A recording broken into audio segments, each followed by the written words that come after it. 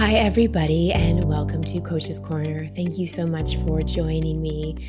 As a reminder, every Saturday I air a Coach's Corner, which is usually an interview with someone I think that has a lot to contribute and someone that I think you can learn from, be inspired by.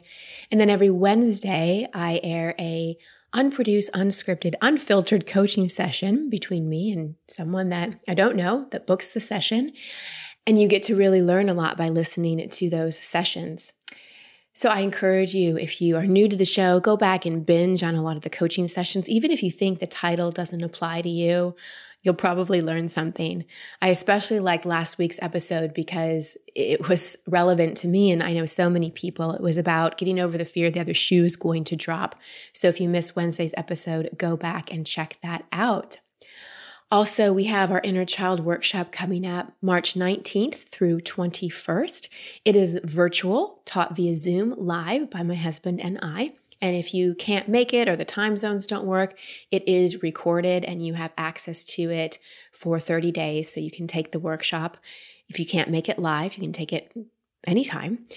The Inner Child Workshop is a perfect workshop to do virtually because it is so much sacred, deep, intimate work between you and you. And you do not need to have memories of your childhood to attend or benefit from the workshop. In fact, it doesn't really matter at all. This has been one of our most powerful workshops to date. We taught 2 level 1s last year and 1 level 2. And we still hear from people who had just profound healing, transformative benefits from attending this workshop. So go to christinehassler.com/innerchild. If money is the only thing in your way, make sure to email Jill at christinehassler.com. We have scholarships available for this program. So if your heart and your gut say, oh, this is something that's really a fit for me, we don't want finances to stand in the way. So again, christinehassler.com/innerchild. Before I tell you about our guest today, her name is Sahara Rose. We'll get to more later. You've heard me talk about Organifi, which is a line of organic superfood blends that offer plant-based nutrition with high-quality ingredients and less than 3 grams of sugar.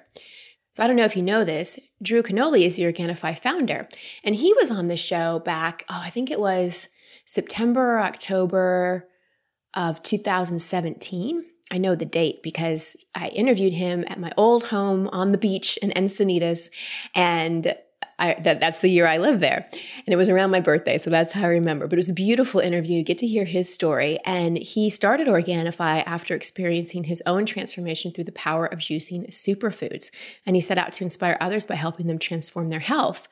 And years later, Organifi was formed, and now it's this huge company that chooses the highest quality plant-based ingredients for optimal health. Each blend is science-backed to craft the most effective doses with ingredients that are organic and free of fillers and contain less than 3 grams of sugar. I love their Organifi green juice, the red juice, the turmeric gold, the chocolate gold. I mean, it's just so yummy, so good for you. So easy to stay healthy using Organifi because you just mix it in a little water, put it in your smoothie, or the Organifi Gold or Chocolate Gold or Harmony are like little powders that you mix with warm water, warm coconut milk, and it makes this delicious tea. And coming up on February 18th, Organifi is having an awesome promo. You buy 1 green juice canister and you get 3 free green juice travel packs with your order. So if you want to take advantage of that, or if you want to get 20% off on all Organifi products, go to Organifi.com/overit and use the promo code overit to get 20% off your order. Go to Organifi.com/overit today and stock up on all your yummy and nutritious superfoods.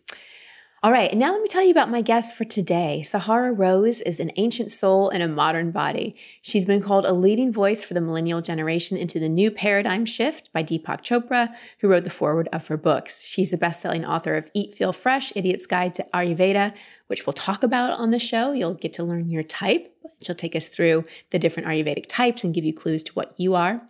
And her book, A Yoga Path, and her new book, Discover Your Dharma, which we also talk about today. She also hosts the Highest Self podcast, the #1 spirituality podcast on iTunes, and is founder of Rose Gold Goddesses, the Sacred Sisterhood Collective. And Just because Sahara's a leading voice for the millennial generation doesn't mean this episode is just for people who are millennials. She drops some serious wisdom and tips for people of all ages, especially about discovering your Dharma. So enjoy my talk with Sahara Rose.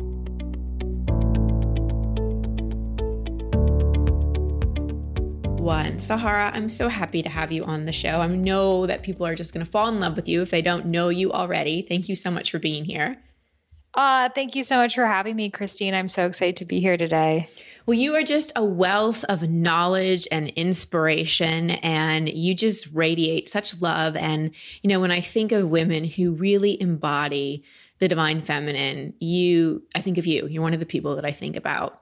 And it's just beautiful to see you create such a big impact in business, but do it without, burnout and do it without having to follow kind of an old paradigm. And that's really, really what I want, where I wanted to start before we dive into some of your areas of expertise. What have you noticed really keeps you in that beautiful feminine energy, and what pulls you out of it? So for me, when I am in alignment with my Dharma, with my purpose, I can feel the energy is moving through me rather than from me. It almost feels like I'm just tapped into this endless source of energy in the cosmos that is just channeling through my vessel and giving me the words to speak or write or share or ideas, etc. And it's really coming from this greater source. And it doesn't feel depletive because it's coming from, like, imagine a waterfall. Like, does the waterfall ever run out of water? No, it's always tapped in. It's always flourishing and giving and restoring and healing and finding anew. And we all have access to this. It's actually the truth of who we are when we're living in alignment with our dharmas, our purposes, when we're stepping into our fullest expressions. It's almost like an oozing of creativity is coming through your entire vessel. And I haven't always been this way, but I can feel now when it's feeling forced or when it's feeling contrived or when I'm having to use a little bit too much motivation rather than inspiration. And for me, one of my biggest tools and practices is dance.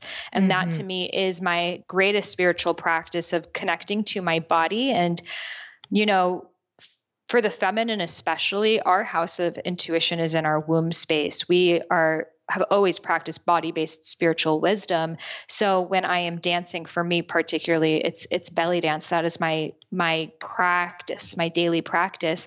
But when I'm in my hips and I'm circulating and I'm undulating and I'm shimmying and I'm moving energy through my body, ideas come through me that could have never come when I have been somatically in a stagnant space. So continuing my practice of dancing, letting my body be an expression of that waterfall-like energy, and then the thoughts follow. And for all of you who are like, ooh, belly dancing, I don't know if I could do that. Dancing to 80s music, I've noticed does the same thing. So whatever floats your boat is completely fine. It's about finding your way. And that's one of the things that I'm just echoing that you're sharing, is that there's no necessarily right way to do it. It's just what feels good. And I know when I get a lot of questions about how do I get more into my feminine energy, I'm like, do what feels good. If I had like $1 for every email I've gotten, it's like, what books do you recommend on getting into your feminine energy? I'm like, well, a book isn't really how you do it. It's more about just feeling it and experiencing it. So, and I love your dance reels that you put out on Instagram. They're awesome and always inspire me to dance. So thank you for that. Yes, exactly. Follow what feels joyous, because the whole point of it feeling joyful is because the universe, source, whatever you want to call it, it wants us to do it. It's leading us in that direction. I always say that excitement are breadcrumbs guiding us towards our dharma. So follow where the energy is moving you towards. And I guarantee you something beautiful is there. And it could just be a new practice that you find, or following that red thread could take you to a whole iteration of your journey that you wouldn't have experienced otherwise if you did not initially just follow what was exciting for you. Another thing that you're an expert on is Ayurveda, which is the oldest health system, but new to so many of us in the Western world. Could you explain a little bit about what Ayurveda is? And well, yeah, let's just start there and then I'll kind of pick it apart a little bit. Mm. So, as you mentioned, it is the world's oldest health system, and it's the sister science of yoga based on the mind body connection. So, the word yoga means to yoke, to become one with the universe. So, really, it is a spiritual practice, whereas Ayurveda means the knowledge of life. It is its sister science, but also its predecessor. So, how can we become one with the universe and get rid of all of our thoughts and our egoic identity when our stomach hurts and we're anxious and we have a backache and all of these different mental and physical obstacles that we humans naturally experience?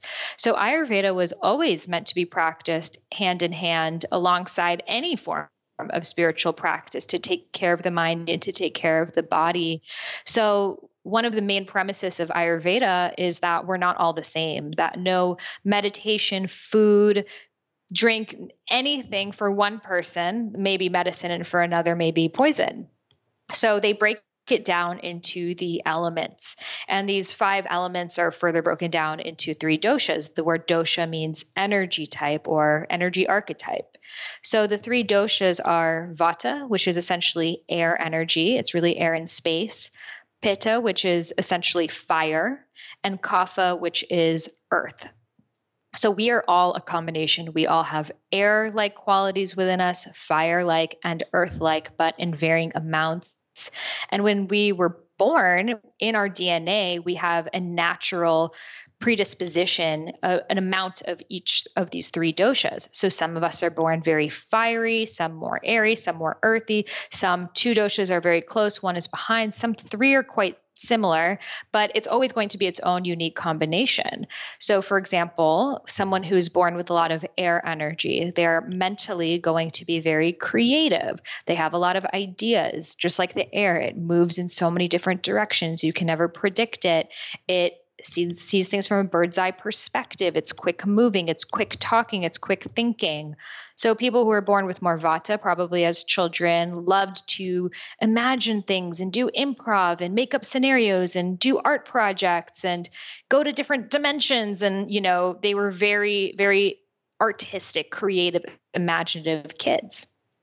And those of us who are born with more pitta, more fire energy, tend to be more goal oriented. So as a child, you may have really loved to play outside and, get messy in the dirt or play a board game. And you loved competitive sports, being part of a team. You loved camaraderie. You loved to have a shared goal. And those of us who are born with more kapha, more earth energy as a child, probably you would have loved to take care of dolls and animals and play house and, pretend that you're the mom and dive really deep with a friend and talk for hours. And you have more of these earth-like maternal or paternal-like qualities. And you can be a combination of different ones. So within these doshas that we have, that we are born with, it's almost like the universe designed us to desire to do the very things that we are meant to do. Our dosha is related to our dharma. It's related to our purpose. However, we go through life and school tells us to be a certain way, and our parents and our society and upbringing, et cetera, that most of us have shifted and have forgotten the truth of who it is that we are. So we may find ourselves, for example, you were that really artistic, imaginative kid. You love to play the piano, but you're a man, so you thought you had to be aggressive and play sports and perform well in school and achieve. So that brought you into this very pitta-like energy. And then maybe later in life, you got into bodybuilding or something like that because you wanted to have a harder exterior on you, but it was always a force. And then maybe later on in your life, you start to have health issues that are related to excess fire, such as hyperacidity or rashes or heartburn, inflammation, as well as anger, irritation, impatience. These are all signs of too much fire. And the reason it's there is because you've kind of moved yourself into a dosha that you are not naturally born as. Your current dosha constitution is not matching with the one that you were born with. So you're experiencing all of these symptoms. Whereas, for example, when I was writing my first book, I wanted to become pitta. I was like, I'm going to make myself become a pitta. And I was listening to all this Gary Vee, and I was going to this boxing class and drinking all this really spicy ginger shots and soups and everything I could to try to make myself more pitta.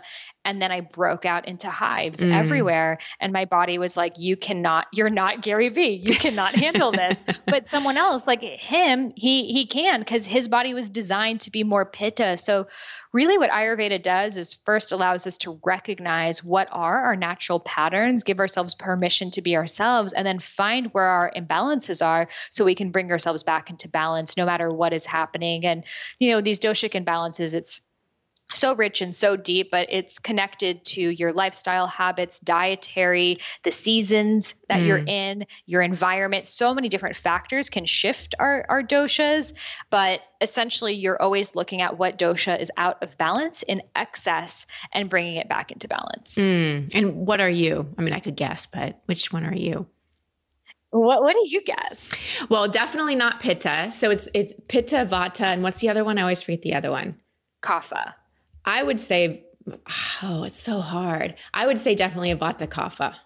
No. So yeah, well, now that I know so much more, when I first started with Ayurveda, I also thought I was vata kapha because I couldn't see myself to be one of those like entrepreneur, get shit done. Like I wanted to be that, but I couldn't do it. However, when I went deeper into myself, I actually did realize I had this pittiness in it, but it comes from a different place. So my dosha actually is vata pitta. I do have kapha like facial characteristics. So Ayurveda is so fun because you can kind of meet someone and like tell from their face and the size of their wrist and like all these different things. But a kapha face tends to be round, like round face, big eyes, big lips, baby-like qualities, soft. So think Oprah, Eckhart Tolle, Deepak Chopra, Robin Williams, Kim Kardashian, very kapha. Pitta tends to be really angular. So think angular jaw, muscular. Pitta people tend to they're the type of people who work out once and they get like super muscular. So like your husband is definitely very, very pitta. You actually have a lot of pitta too. Like your physiology is like you have a strong body, but celebrities include Jennifer Lopez, Madonna, Jennifer Aniston, Brad Pitt. And we could see like the strong jawline, etc.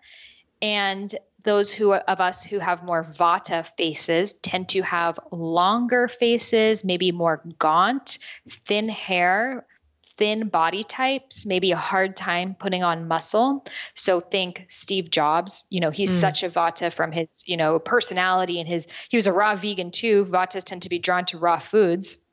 But his disposition, everything is super vata. Think Keira Knightley, Natalie Portman, Ashton Kutcher. We can kind of see it in there. And not everyone's going to totally fit one dosha and only be that. We are all a combination of all three in varying amounts. However, most of us will tend to go towards one or maybe towards two. And that helps us see what are the right, practices specifically for me. I think you told me back when I was on your podcast that you thought I was vata pitta. I think that's what you told me. That's what I see. Because you have the vata like imagination and creativity and having different conversation. And you also have the kapha like ability to go deep with people and hold space and listen and nurture. But like, for example, someone who's just a pure kapha could be, again, using Oprah as an example, like Oprah is not really a coach. Like she's not there to like bust through your issues. She's here to hold space like a grandma would and like just like really love you through it and listen to you through it. And that's like that pure, like Amma the hugging saint is like that pure kapha energy to it. But also, Robin Williams, like he just wanted to make the whole world laugh and was, playing these different roles. That the shadow aspect for the kapha is sometimes they don't feel safe speaking their own truth. And then, someone like a pitta, their shadow aspect could be burning themselves out or carrying all of the weight of the world on their shoulders and so much responsibility and then getting agitated. Why doesn't everyone else care as much as I do? And then that vata, it can be starting many different projects. And now I'm being drawn here and I'm going to travel there and I'm going to do this and like all these different things and not being able to finish them and then getting very overwhelmed and wanting to run away from it.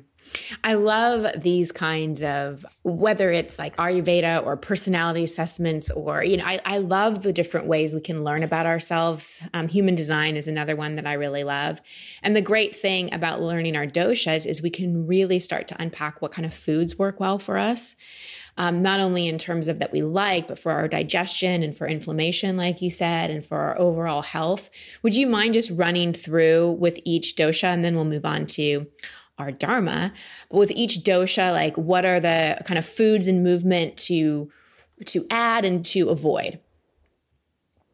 Yeah. So when vata is out of balance, so what that feels like in the body is bloating, gas, constipation, dry skin, dry hair, dry nails, and in the mind, anxiety, insomnia, restlessness, then you need more grounding. You need more warming. You need more oils. You need more like anchoring food. So think of fall, in the fall time, it's naturally cold and dry, and it's kind of like energetic back to school season. And we're trying on like new identities and new things. And what we really need is some soup. Or we all want this pumpkin spice lattes. It's like the earth actually naturally provides us with the foods we need to come back into balance. So think fall foods, earthy foods, root vegetables, things literally grown under the earth are going to have more of these grounding like properties. So maybe you're someone who loves salad, but you recognize yourself in all of these different traits. So maybe you just saute your salad, so it's warm at least, or you have it with some soup on the side and you have some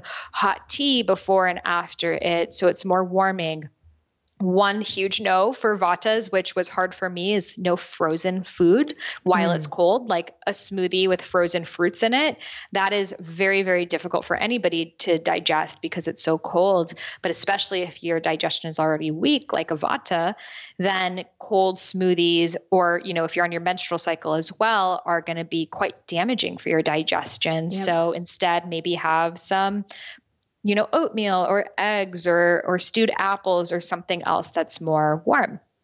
Now for pitta, if you're experiencing acidity, rashes, hives, inflammation, breakouts, acne, and then in the mind, anger, irritation, impatience, just that, get off of me type of energy, like your head is about to erupt into a volcano. Well, that means your pitta is out of balance and you need more foods that will bring that fire down. So more cooling, more hydrating. So think fruits, think salads, think herbs, think coconut, things that would naturally grow in the summertime. These are the foods that help cleanse our body and bring down our internal heat. So if you're living somewhere that's hot, probably throughout the year, your pitta will be a little bit higher than someone who maybe lives in the Northeast where it gets quite cold. So if you are, experiencing these pitta issues, or you live in a pitta place, or it's summer, if you're listening to this, have more of those cooling foods, cleansing foods. That doesn't mean you should not eat cooked foods anymore, but stay away from keeping them very spicy, stay away from, nightshades can be very heating, like tomatoes, as well as garlic can be very heating. And those tend to be the foods that give people acidity. So, anything that's related to feeling heating, over acidic, those are the foods that you're going to want to avoid with a pitta imbalance.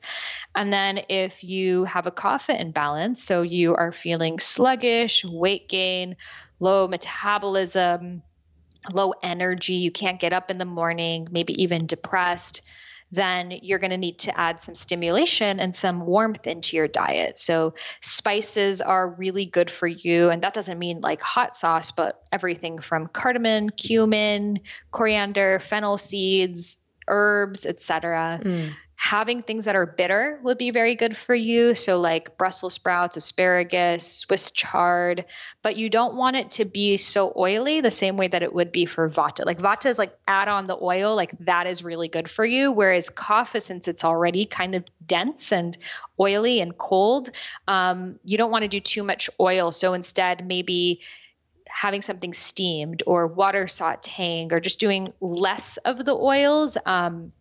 Also staying away from dairy, that's really imbalancing for the kapha energy and tends to create more mucus and phlegm and allergies, asthma, etc., which kapha tend to struggle with. So think stimulating, think bitter, think light. So that is like the kind of very, very, very basis, Ayurveda is such a rich and complex topic. And, there's so much more, and I don't want anyone to blindly follow this. I do recommend working with an Ayurvedic practitioner and looking deeper into whatever it is that you're experiencing. And also know that have these tools in your pocket to add to whatever it is that you're doing. Yeah. Yeah. And you have a quiz where people can find out their dosha as well, don't you? Yes, the quiz is on my website, and in my book, Idiot's Guide to Ayurveda, it's like all of the specific health issues and stuff more further broken down into the doshas. Which is such a good book. And we'll talk about your second book in a moment. I want to switch gears to our dharma. So maybe people have heard the word karma and dharma, but don't necessarily know what it means. Can you unpack the meanings of those words? Yeah. So your dharma is your soul's purpose. It is the big reason why you are here. And it's not tied to one career or job or project or role that you play, but it's more like the frequency that your soul carries. It's your fullest expression, and it can be connected to so many different manifestations. So for example, your dharma may be to bring beauty to this world. So throughout your life, you may have been an interior designer, and then a florist, and then a graphic designer, a wedding planner, so many things that you can do. Maybe your home is very beautiful. Your Instagram feed is very beautiful. And you may be kicking yourself of like, why do I keep changing my mind? I must not have a purpose. But actually the dharma was the same. You are bringing beauty to this world and bringing your own unique version of it. So your dharma is more like that mission statement that connects everything in which you do and how you do it. And it's also in relation to your highest form of joy and highest form of service. So it's how you are meant to uplift the vibration of the planet in a way that naturally feels good for you. I love that. And what's karma? Yeah. So both words, dharma and karma, have many definitions in Sanskrit, which is the language that they derive from. The word karma is one that we often think just means what goes around comes around. And really, it's much more complex than that. Karma essentially means bounded action by the universe. So karma is not really this thing that's like out to get you. In the definition with dharma, I like to think of your dharma is your fullest expression. And imagine you were born on this highway and you're moving towards your dharma. There's nothing ahead. It's you and your dharma. And while you're going on cruise control down this highway, you're feeling flow, you're feeling synchronicity, you're meeting the right people at the right time. You're listening to the right podcast. It's telling you exactly what you need to hear. It's almost like the universe is propelling you in that direction because the universe wants you to be living your dharma. So this experience that we feel, this flow in Sanskrit, is called kriya, boundless action by the universe. So it's propelling you towards your dharma. Now, this is how life was really meant to be lived. However, we live in this society that there are many exits off of this highway. And these exits look like, hey, well, everyone you know is moving to New York and doing this, or, well, you'll make a lot more money doing that, or your family will disown you if you do that, or 1 in a million only make it doing that, or whatever it sounds like, for you and around or this person's super hot, and although there are tons of red flags, I'm going to get into a relationship with them. Exactly. So there's all these different exits that we get off, and we see everyone around us is getting off of them too. So then we start questioning, well, I'm the only one on this highway now. I don't even know if this dharma place exists. Is this like a Disneyland place that is like a bunch of, hocus pocus? They tell you as a kid, follow your dreams. Then you get older and realize it was like a Santa Claus story. Like, should I get off one of these exits too before it's too late? So most of us will get off of an exit, will succumb to one of these fears. And then the universe responds because the universe wants us to be living in kriya, in that flow towards our dharma. And the universe responds in the only language that we can sometimes understand, which is through pain. And at first, when you make that turn off of that exit, you're moving the wrong direction. The universe responds, tap, tap, tap. Maybe you're anxious, something feels off. You don't want to go for work. You're feeling low energy. But most of us look around and we say, oh, well, I guess everyone feels like this. So, got to drink more coffee, drink more wine, medicate more, keep going. So then you continue off that exit and the universe is like, okay, you are still not responding. Knock, knock, knock. And that is like maybe a breakdown or, a panic attack or just really feeling off, things really not working in alignment. But again, most of us think life's tough, get a helmet, get through it, and we keep going. And then the universe eventually is like, okay, you have not been listening to the signs we have been sending you. So we are going to send you a situation that, you have no choice but to look at your life differently, and it could be a true breakdown, a collision, an accident. A friend of mine said he was partying too much and then he stepped on a hair straightener and like burned his foot and like literally couldn't walk to the glove anymore. So it could look like anything.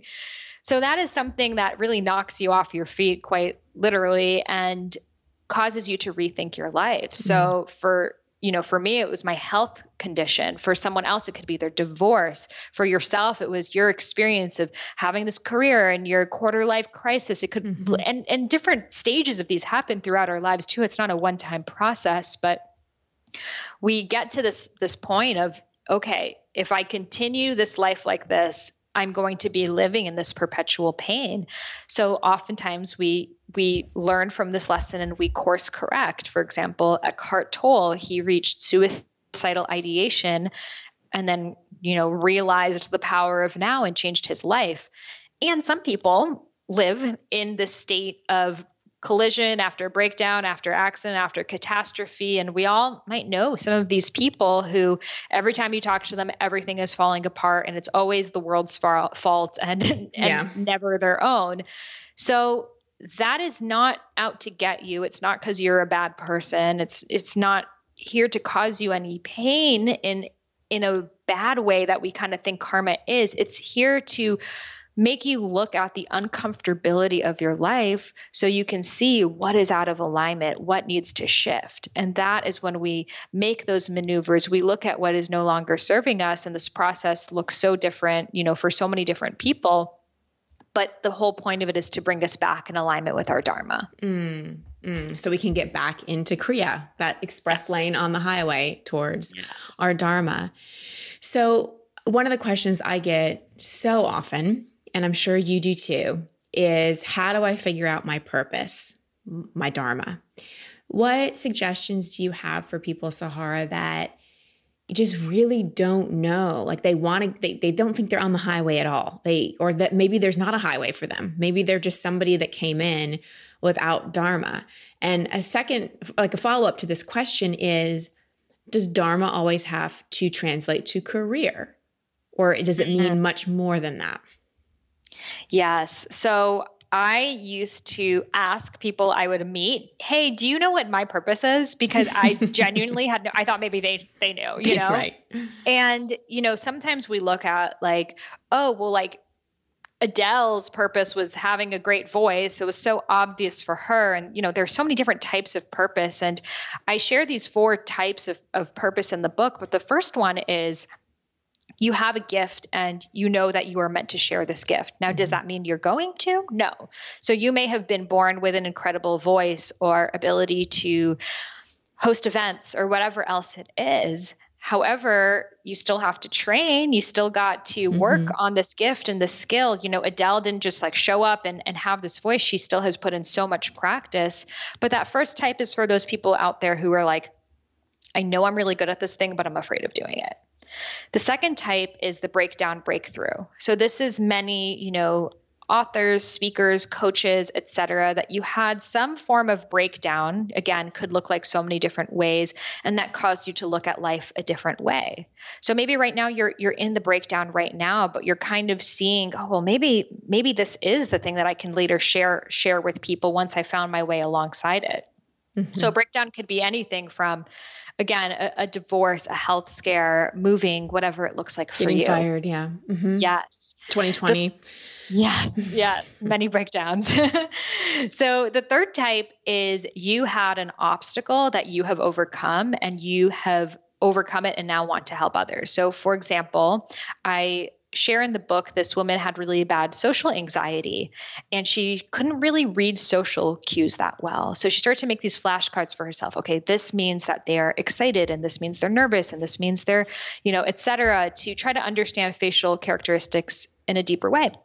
And she began sharing them with her friends, and they're like, this is so good. Can you put this on a blog so we can access this? So she began sharing it on a blog.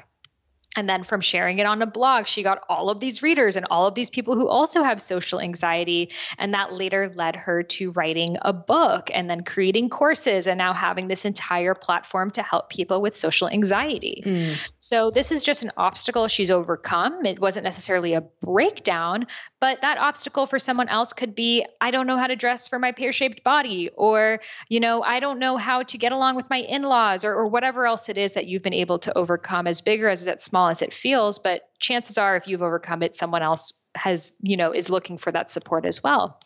And then the fourth type is you have helped someone else overcome an obstacle and are now feeling passionate about helping others as well. So, for example, maybe you had a mother that has dealt with cancer or, some form of disease. Because someone you deeply care about has this, maybe that got you onto researching, alternative cancer treatments and nutrition and therapies, et cetera, that then you become very passionate about this topic. And though you personally did not experience it, now you're wanting to help others. So, it could be the environment or human rights issues or so many different things. You don't have to personally have had that issue to want to help it for others. So I think that I love to share just like different experiences, because I think sometimes we like romanticize this idea of like, I was on my couch and I came up with the idea of Uber and I got off the couch and I made the company and here it is. And it's like, it's not always that way. So I think knowing that there are so many different ways to get to your Dharma, there are so many different, pathways. And then also we put so much focus on how do I find my purpose? And it's not this thing out there that you go and find and search for and like hunt it down. It's a remembering. You actually already know your Dharma. It's encoded inside of you. It's your naked body. However, we have put on all of these layers of articles and things. So it's a stripping, it's a unraveling. So for me, archetypes have been really helpful. And I know you love archetypes as well.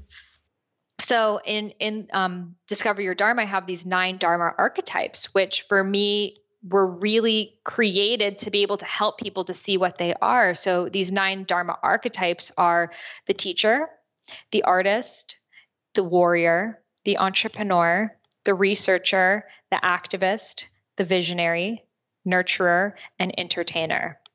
So again, we're all 9 of these archetypes in various amounts, but seeing, am I the teacher archetype? Do I come alive when I'm teaching concepts to people? And, maybe you haven't done that yet as an adult, but as a child, when you were studying for a test, you were helping someone else learn it by teaching it to them. And that's how you grasped a concept. And chances are you have some teacher in you. If you're an artist, you probably have a natural way of expressing yourself through everything that you do. This entire world is a canvas for you. If you're a warrior, you probably really like to rally around a cause, feel like you're part of a team that's going about a shared goal. Maybe you love CrossFit or, being part of team sports. So that is directly a part of your Dharma. If you're an entrepreneur, you're here to help solve the world's problems through sustainable solutions. So maybe you look at something like the environment, but for you, you want to come up with a business plan that can help save the environment. For example, Tom's Shoes. He looked at how many children out there don't have shoes and created a company that can then provide a free pair of shoes for everyone that buys these shoes. So that's a very entrepreneur-like thing to do. The researcher, you're here to understand things in a very deep way. So you're curious, you're inquisitive, you want to ask questions. So Deepak Chopra has a lot of the researcher to him. He has the visionary qualities as well, but it's really through this lens of how do I show people through science and data and analytics that spirituality and meditation are real. So as a researcher, you probably really want to look at maybe the past, our history, or maybe the future, technology, innovation, but getting lost in research for you feels like your happy place, and that's because it's what you're meant to do. Yeah. And then I have a couple others which I can go into. Yeah, please do. Yeah.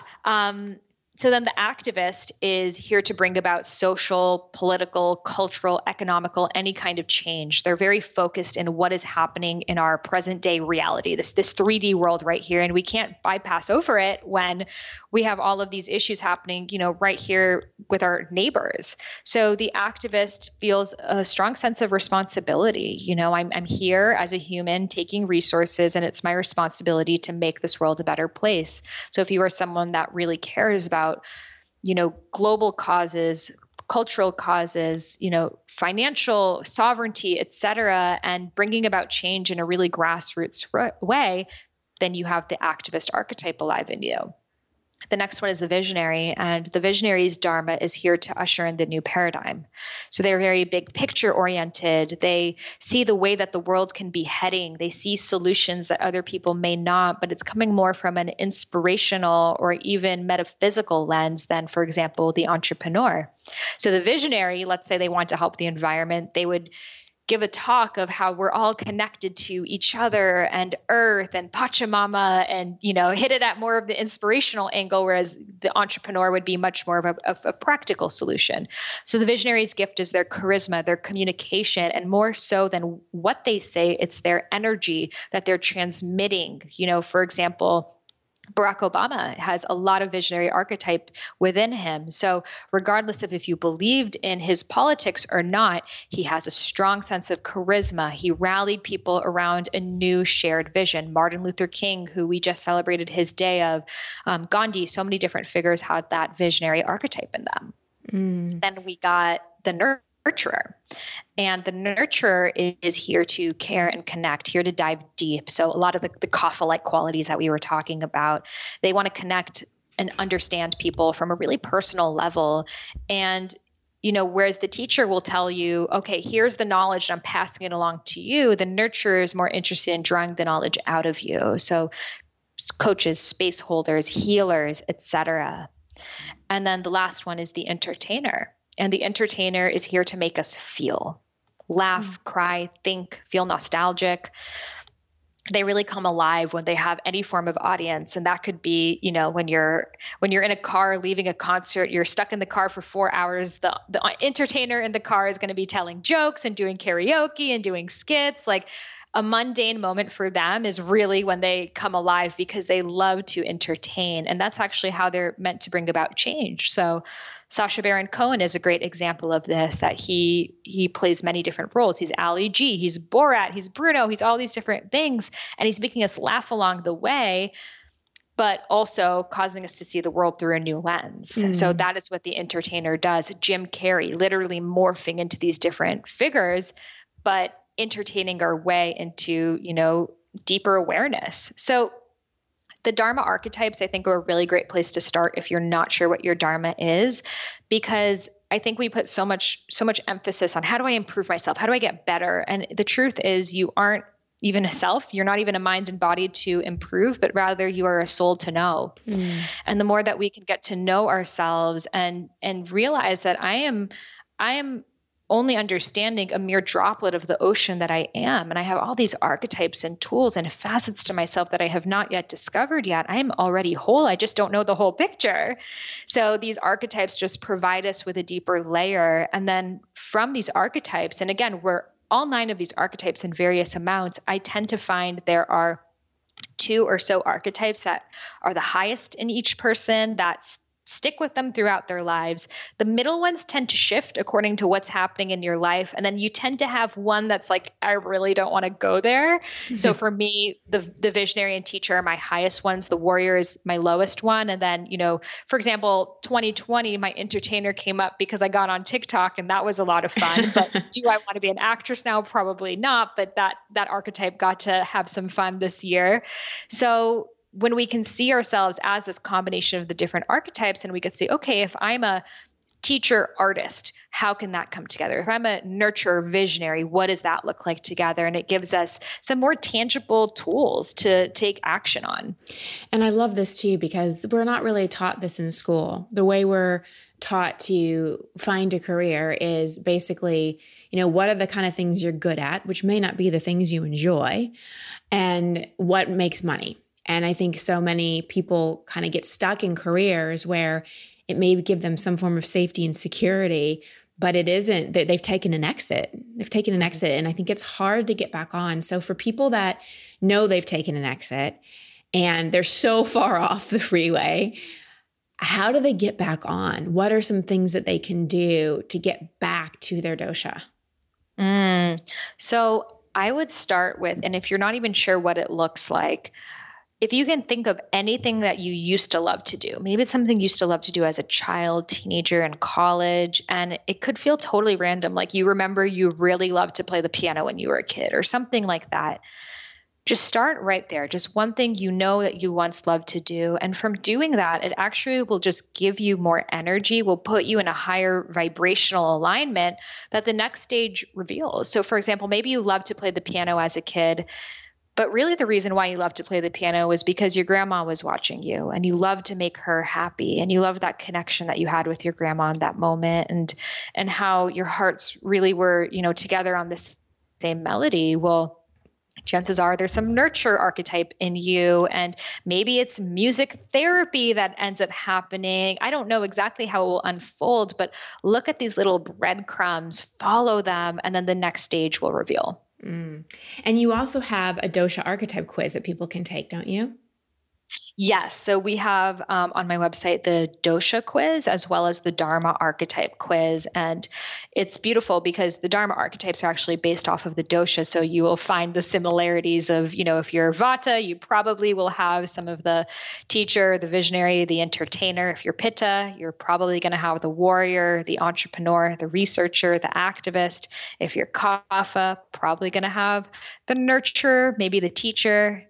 So it's beautiful to see that you're not just this thing in a vacuum, but actually all facets of you are interconnected. And again, they're all perfectly designed for you to be living in alignment with your dharma. And last question before we talk about your book.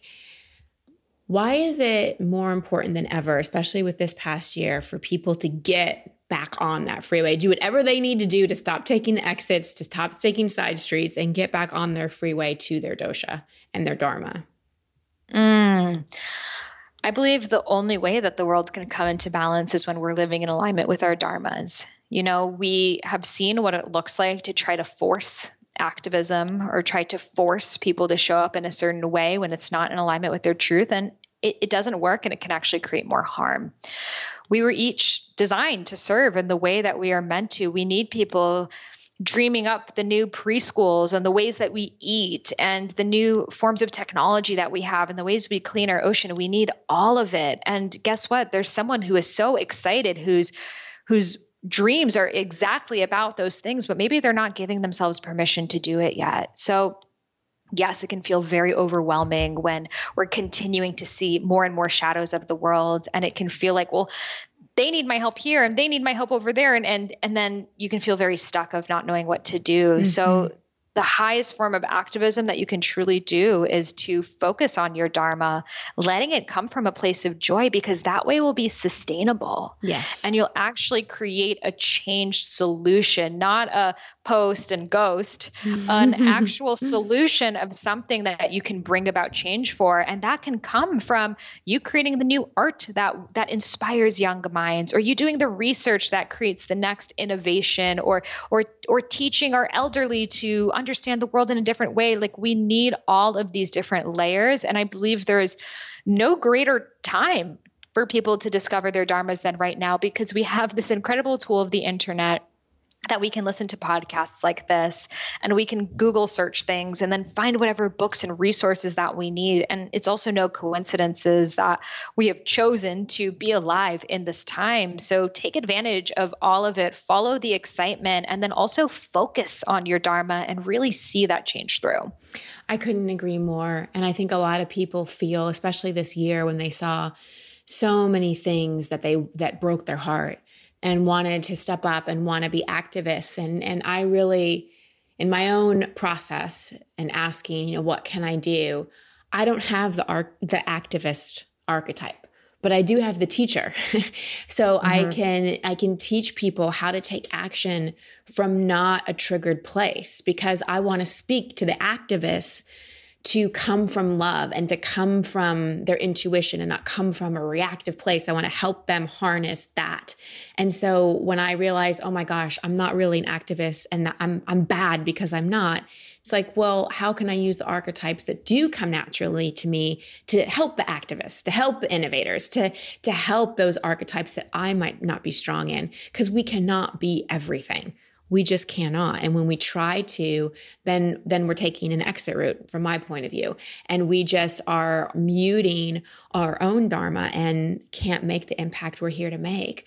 So really, for anyone listening, if you want to make the impact you're here to make, you want to know what your dharma is, and you're sick of playing small, you're sick of living in fear, you're sick of living according to somebody else's rule, then I highly suggest you think about everything that Sahara has said, and also check out her new book, which is such a beautiful cover, by the way, Sahara. I love it.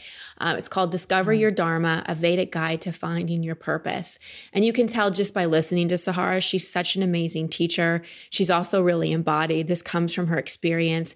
And the book has so many stories, which I love, but also really practical and fun exercises and ways to get you not just thinking about your dharma, but really feeling it. So you can check that out. I'm sure you have it on your website and Amazon and all the places books are sold. Yes. Yes, they can find all of those tools and resources. I have my Dharma embodiment practice, meditation, and tapping practice, which are also free bonuses available on my website, which is iamsahararose.com/dharma. And she has a great podcast as well. So you can just stalk her on all the places, watch her dance moves on TikTok and all the things. Sahara, thank you so much for stepping into your dharma and really living your dharma and helping the rest of us step into ours as well. Thank you so much for having me, Christine. It was such an honor to be here today.